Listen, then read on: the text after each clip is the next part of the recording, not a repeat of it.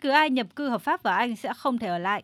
Đây là tuyên bố của Thủ tướng Anh Rishi Sunak trong bối cảnh tháng 11 vừa qua ghi nhận số lượng người di cư trái phép kỷ lục đổ vào nước này.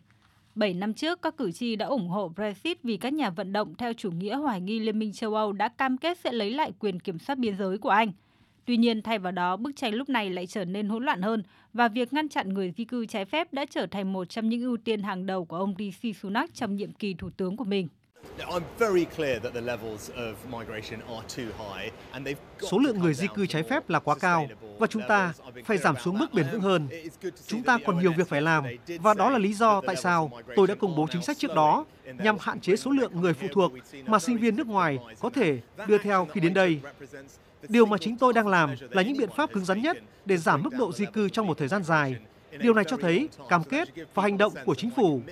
Nếu tình hình không cải thiện, chúng tôi sẵn sàng hành động và làm nhiều hơn nữa.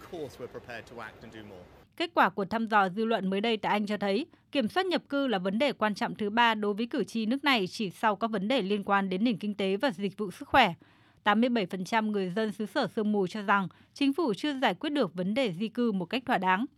Tại Pháp, tình thế đối với Tổng thống Emmanuel Macron cũng không mấy dễ dàng khi Hạ viện nước này hồi đầu tuần đã bác bỏ một dự luật nhập cư quan trọng theo đề xuất của Tổng thống.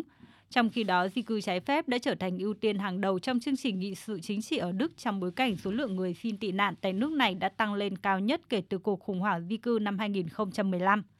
Cuộc xung đột tiếp diễn tại Ukraine và những căng thẳng leo thang tại Trung Đông đã khiến nỗi ám ảnh di cư trái phép một lần nữa trở lại với châu Âu. Những quốc gia cửa ngõ như Hy Lạp, Italia hay Cộng hòa Síp đã tăng cường các biện pháp kiểm soát an ninh biên giới. Bộ trưởng Nội vụ Cộng hòa Síp Konstantinos Ioannou nhấn mạnh. Số lượng người Syria đi qua Liban đến Síp bằng thuyền đã gia tăng trong vài tháng qua, và đặc biệt là trong 2 tháng qua kể từ khi cuộc xung đột giữa Israel và Hamas nổ ra. Chúng tôi đã chứng kiến số lượng người di cư trái phép từ Syria tăng gấp 3 lần so với năm ngoái.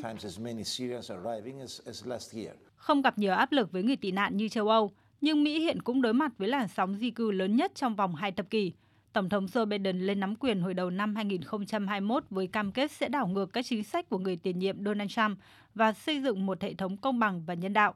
Tuy nhiên, di cư trái phép vẫn là vấn đề dai dẳng đối với nước Mỹ.